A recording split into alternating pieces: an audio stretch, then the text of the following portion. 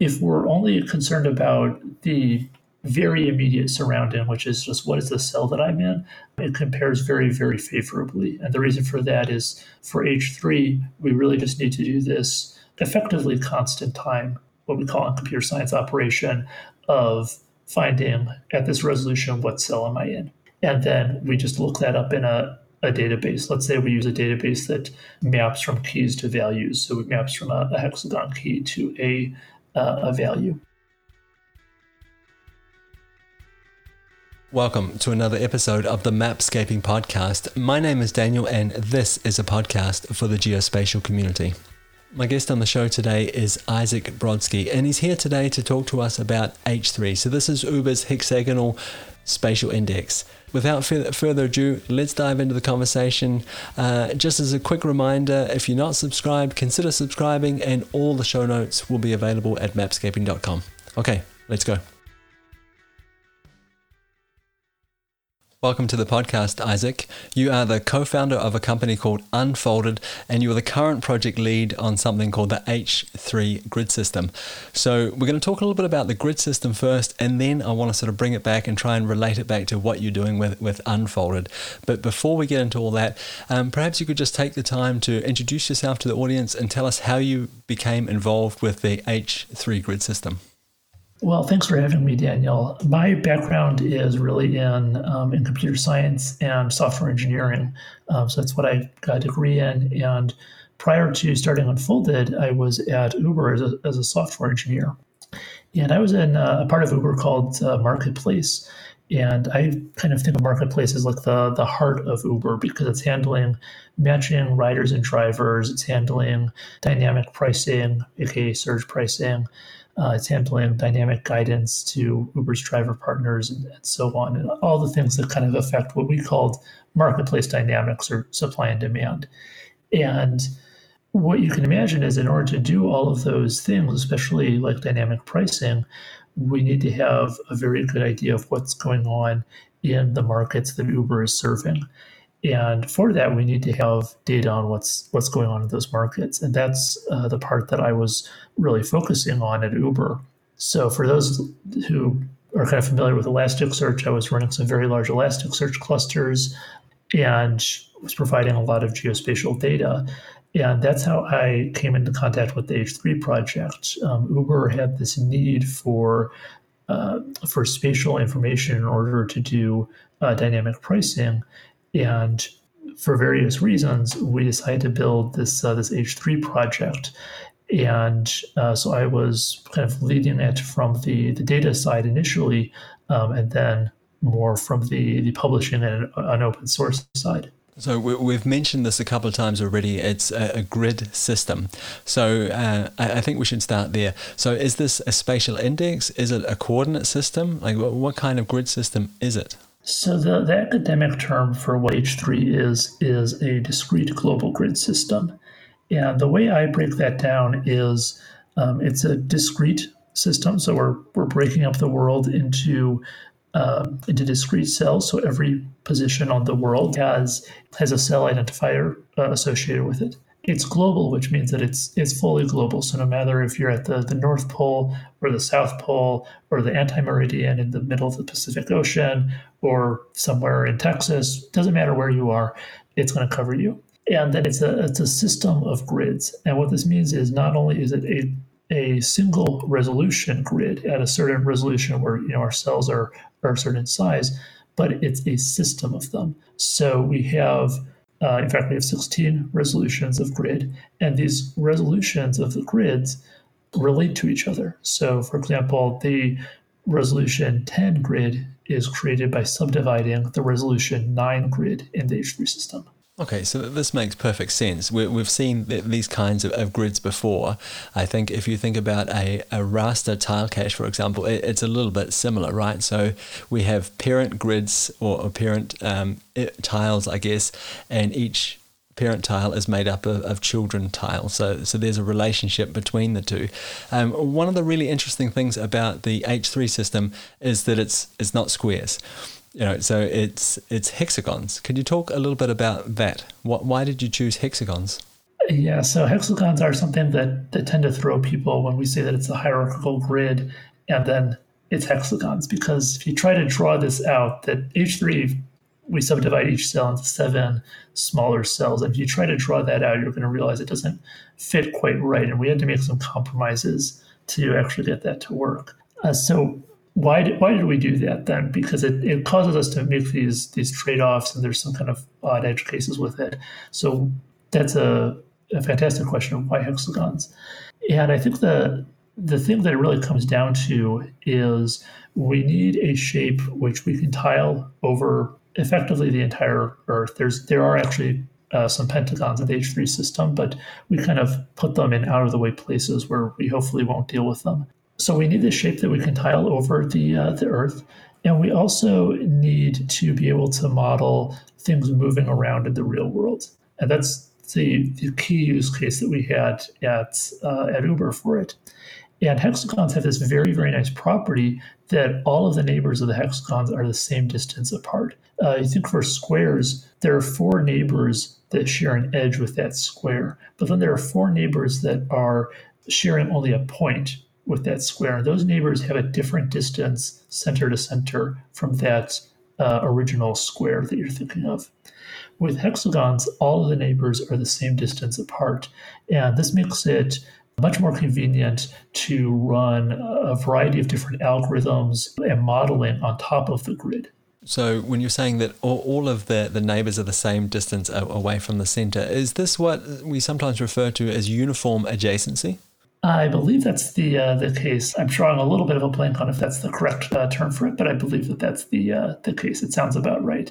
It's certainly the case that you're able to model all of these neighbors as being roughly the same. There is a little bit of variation in terms of like the size.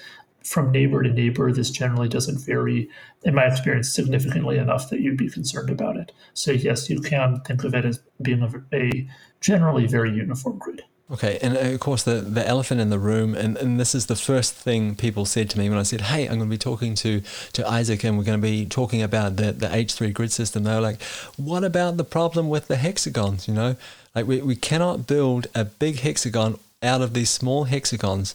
So there's a margin of error there, and I'm assuming that there's just some sort of calculations that happen in the background that account for this. Yeah, so we can't solve it perfectly. That's the bottom line there. But we can make it a lot harder to run into cases that you don't want with those hexagons. So the first thing is when you're converting let's say a point or a polygon or any kind of shape to the H3 grid so that you can work with it inside of the grid system, you're giving H3 both those coordinates for that point and also a resolution. And what we call that an indexing operation. And that indexing operation is exact at that resolution. So if I tell it I want to index this point at resolution 8, it's going to give me the cell that exactly contains that at resolution 8 inside of H3. It's not going to be affected by any of this distortion. The difficulty happens when you want to move between different resolutions of the H3 grid. Because the way H3 subdivides cells, we slightly offset them from one resolution to another. And this causes a kind of zigzag or jagged pattern around the edge of cells when you subdivide them. So when moving between a resolution to another one, let's say you truncate the precision of that resolution 8 cell that we got to resolution 7, in that case, there is a bit of the cell area which is in error if you try to render that cell out. It's about 7 to 8% of the area is in error is what I calculated out. So it's possible to say, well, my analysis is okay with this, and just kind of continue from there. Just say, well, I can truncate the precision of this and be okay because maybe I got my data from GPS and I'm not that certain of where exactly this point was. But for some use cases where you do want to preserve those exact boundaries in the cells, you have to be a little bit more careful to ensure that you don't render the data at a different resolution than what you originally indexed it at. So, for example, maybe you truncate precision of the index in order to save space when you're storing the data in a database.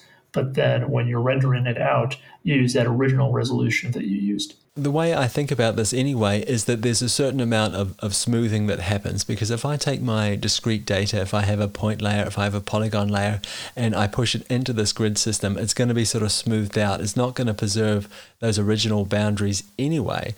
I'm not saying this is an excuse and it makes everything okay, but I think that this probably is designed for quite specific use cases and not for every use case. Well, it's certainly true that it has that effect, and we were very influenced by this use case of receiving like GPS locations or locations from navigation satellites, anyways. And for those, you certainly have enough error that this kind of smoothing operation is usually beneficial to you because you have uncertainty as to where the data point actually occurred. When you have a great deal of certainty and you really need to be preserving boundaries, and you're trying to use this as a spatial index, in that case, that can be more of a case where you want to choose a discrete global grid system that has this kind of exact containment property that H3 doesn't have. Yeah, and that makes perfect sense to me. I would like, I think it'd be great now if you could just walk us through a really concrete example of what this looks like. Okay, so let's say I have a building layer, a polygon building layer for all of the buildings in Denmark, and I really want to use the H3 system. Could you walk me through what the process looks like, or even if that makes sense to do this with the H3 system? It can certainly make sense. It does take a little bit more of what is the use case. So maybe we can expand this a little bit and say you want to calculate, let's say, the density of buildings or the number of buildings in an area. And for something like that, it's something where we can very easily compute a kind of metric that we can associate with an H3 cell. Projecting the buildings into H3 on its own, we're kind of left wondering, what are we going to do with it? So let's just attach a metric here and say that we're going to count the number of buildings in different areas. And so what we'd expect to see from that is like urban areas are going to be higher values, and then probably more rural areas are going to be lower values. Using H3 for this, what we're going to start out with is, of course, the input data, which is the polygons and any information that's associated with those buildings. From there, H3 has these functions that we can use to convert from this data in, let's say, point or polygon form into the H3 grid. The way you use these functions is we have bindings to different programming languages and to different databases. It's a little bit of a do-it-yourself endeavor right at the moment. So if you know Python or R or Java, one of those programming languages, or if you're using Postgres, Elasticsearch, some other databases, you're able to do it within those environments. From there, for the polygon example, we're going to select a function in H3 called polyfill. And what this does is it takes an input polygon and it finds the H3 indexes which cover it. Polyfill has a little bit of an odd history in terms of how it was built. It makes some assumptions that you want to have exclusive coverage. In this case, it doesn't sound like we really do want to have that. So we might index at a little bit higher resolution than we would normally.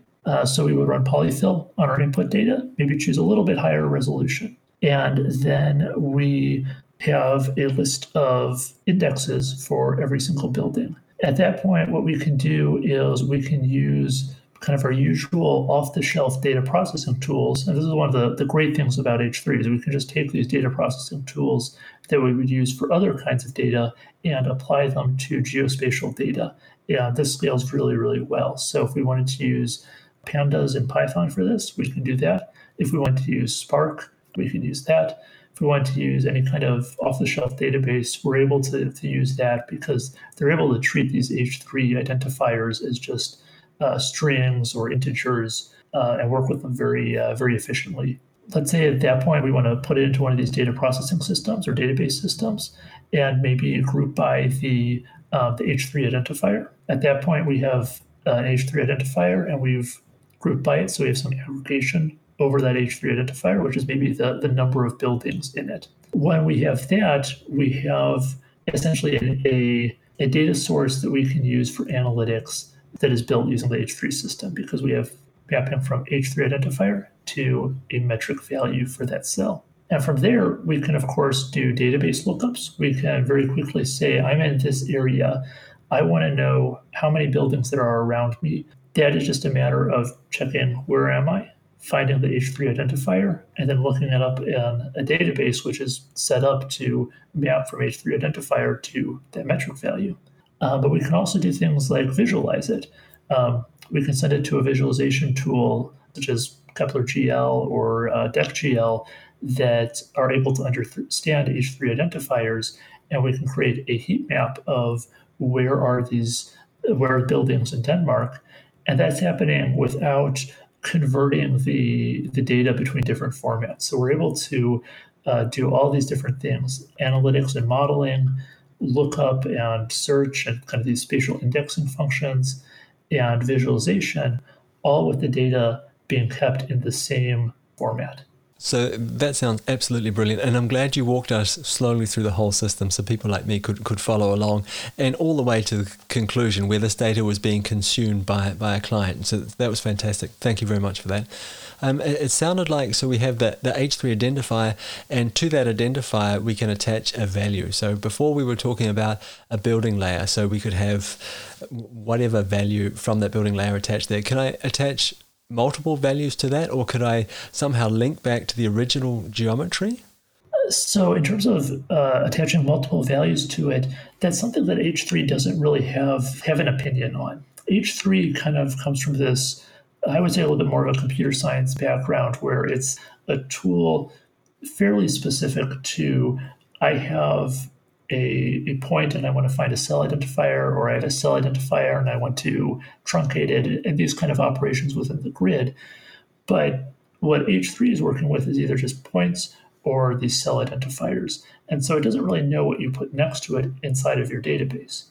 So you could create a database in a big data system where one of those columns is an H3 identifier, and those other columns can be really whatever you want within the constraints of that database. So if you want to attach categorical metrics to it, if you want to attach numerical metrics to it, if you want to attach even original geometries, which might be a little bit expensive, but is certainly possible, especially for points, that's very possible. H3 doesn't really have a constraint on it, because what H3 is handling is really that single column, which is the spatial identifier, and which you're probably using as like a primary key for that table. But in terms of what you do with the rest of that table, that's really up to you, and you're really able to very freely choose what you want to associate to that identifier. How does this is a very sort of loose question, and I apologize for that, but I'm hoping you can give me an idea of how this compares to speed of say, like a normal sort of radius lookup, a point and polygon lookup. What is near me? So that's a fantastic question, because this really gets into the use of H3 as a spatial index.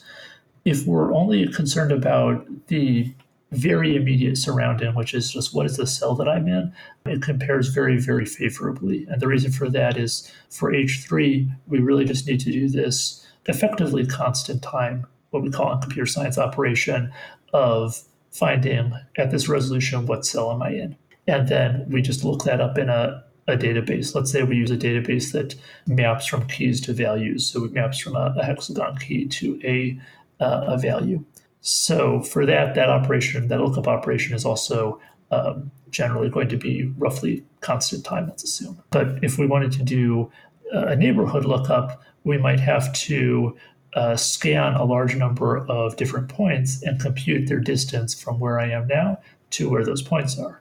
I answered a little bit more of a narrow version of that, which is for a single cell. But of course, maybe I want to find things that are within a certain radius of me. And H3 is actually, very interested in this radius question. This is, as we mentioned before about the equidistant neighbors, this is a very important property in the H3 grid, that we are able to find these rings around an origin, and these rings approximate a circle kind of as best we're able to. For that, we're able to generate, let's say, all of the cells that are within a 2 grid distance from you, and then we can do the lookups on those.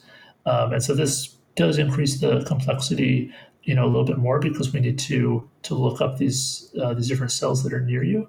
We're able to again take advantage of the spatial indexing property of finding nearby cells, and we're able to take advantage of this hexagon property, which is that finding nearby cells approximates a circle. Thank you very much for the clarification there. Really appreciate it.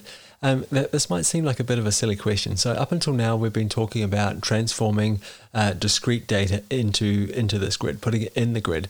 Is the same thing possible with image data, with raster data? It certainly is possible. In fact, I just saw an example that somebody has shared to me about placing elevation data into the H3 grid. And you can imagine that what we talked about with polygons earlier, similar processes can be used for really a very wide range of data. So you can think about, maybe I have like GPS traces. This is kind of one of the use cases I come back to very frequently as an example. We're able to find for each point of those, find the associated cell, and then in some way project that trace into the H3 grid. And you can imagine for a raster, we can also think about different ways of getting that into the H3 grid. We could do that in a few different ways. One is by sampling from the raster. So we take an H3 grid, we find a bunch of points that we want to sample from the raster, and then we use that to move that raster data into the grid. We could also do it in another way, which is take all the pixels in that raster and find the associated H3 cell and move the data in that way. So there are different ways of getting data into the H3 grid system. So it sounds really flexible in terms of the kind of data we can put in it and the kind of things we can do with this grid system. But I'm a little bit curious, is there any sort of use case that you can think of where you know that this is absolutely not the right choice? So that's a really interesting question. Certainly all grid systems have some kind of trade-offs. We have to make a lot of decisions when we implement a grid system in terms of the projection that we use, in terms of the cell shape, in terms of the cell subdivision. The ones that really jump out to my mind are obviously this hexagon hierarchy issue that we touched on earlier. And so if we do have a use case that requires very exact containment. Maybe it has parcel data or political data where we cannot, we cannot have this kind of approximate containment, but we still do need to do this truncation. Those are cases where you might not want to be using H3, or it might be a little bit more complicated for you to use H3. Another use case I can think of is related to the projection that H3 uses. H3 uses what's called the monic projection. And this does make certain trade-offs in terms of like the equal area properties. So H3 tries to be roughly equal-ish area, but it's not an equal area system. And so if you do have use cases which again do require this kind of property, it might be something where H3 is not a good fit for you. I think sometimes it's great to talk about what a system can do, what a technology can do.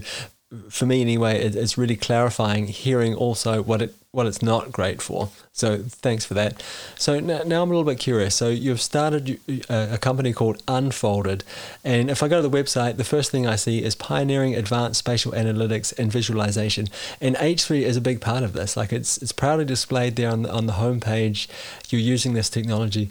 Why is it an advantage for you to use this technology with what you're doing now? What is it about spatial analytics and visualization that makes H3 just the right piece of technology?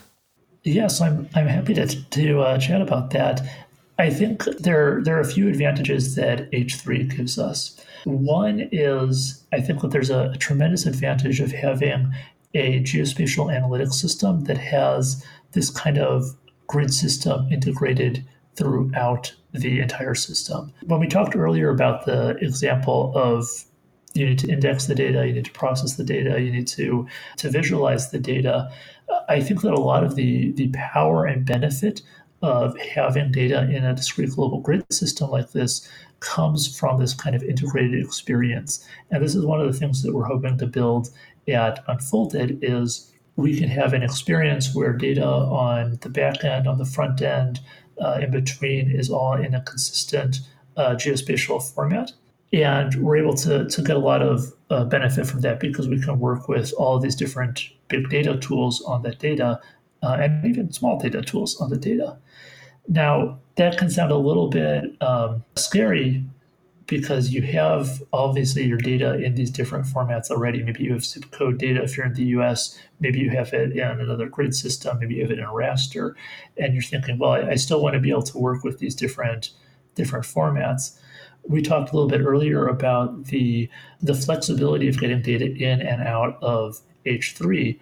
And that's really one of the key things that we're able to do at Unfolded is because we have this H3 grid system, we're able to unify data spatially in a way that's very difficult with other technologies.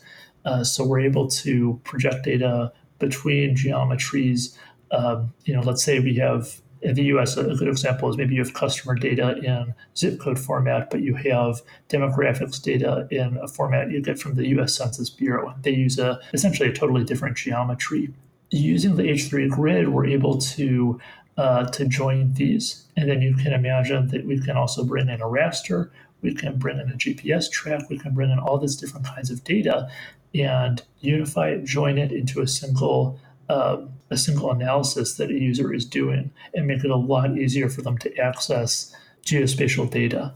Okay, so just to clarify there, the big advantage, or at least this is what I heard, that the big advantage here is that it's all in the grid. So hexagon, everything is a hexagon when it comes down to it. So we're not looking at turning polygons into anything else or using points or whatever else. We're just converting everything into these hexagons and then treating them as independent geospatial layers and doing the analysis based on those layers. Well, I would say that the ability to convert it back out of hexagons is also very, very important because this is the thing that allows you to do something like transform between, let's say, the example of the U.S. Census geographies to zip codes.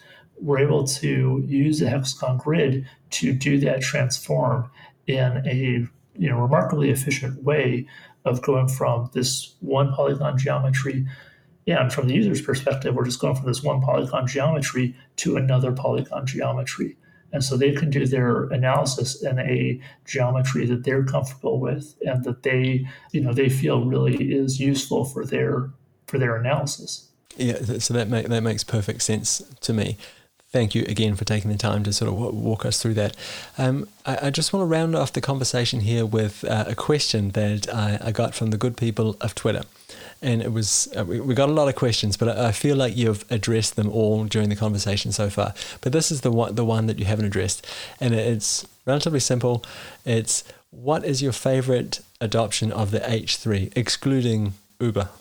So that's a difficult question because there's so many different ways to use it that I've seen just from I've seen wildfire analysis. I've seen obviously urban planning uses. So it's a tough question, and I would also just say before I answer that, because it's an open source project, we don't necessarily always get that kind of feedback of how people are using it, and so I do want to just add a little bit of a plug here of if you have a really interesting use case, if you're using it in different fields, we'd absolutely love to know at the H3 project more about what you're using it for and how you're using it. And we love getting this kind of feedback, and it's really useful for us when we're thinking about just maintaining the project, how people are using it. I think that the use case that really appealed to me the most is actually in kind of the gaming and gamification space. So I've heard a couple ideas around this. One of them is like a data provider, which I think is gamifying data collection for some of their users. And there's just something about kind of tying this to game development and things like that, which really appeals to me. And you can think of building more games on top of H3. You can think of the success of Pokemon Go and other augmented reality games. It's just really certainly a fun use case, if nothing else, to see H3 pop up as part of a game system.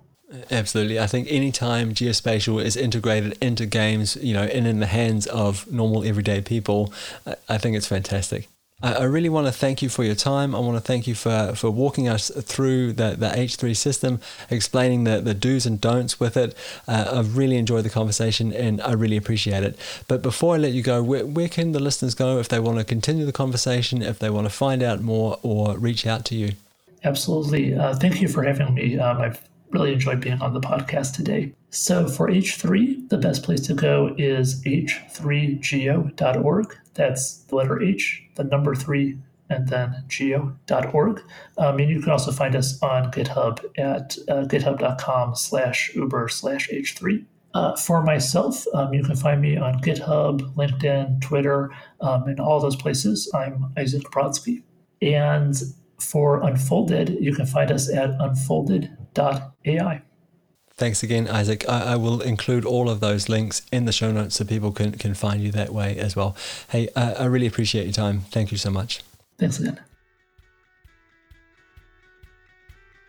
And that's it for another episode of the Mapscaping Podcast. My name is Daniel. It's been a pleasure being your host again this week. Just as a reminder, you are more than welcome to reach out to me on social media. If you Google host of Mapscaping Podcast, you'll find me, or look for Mapscaping on all of the channels. I would really love to hear from you. All the show notes and links and resources mentioned in the podcast episode today will be available at mapscaping.com, so please check that out. Okay, that's it from me. We'll talk again next week. Bye.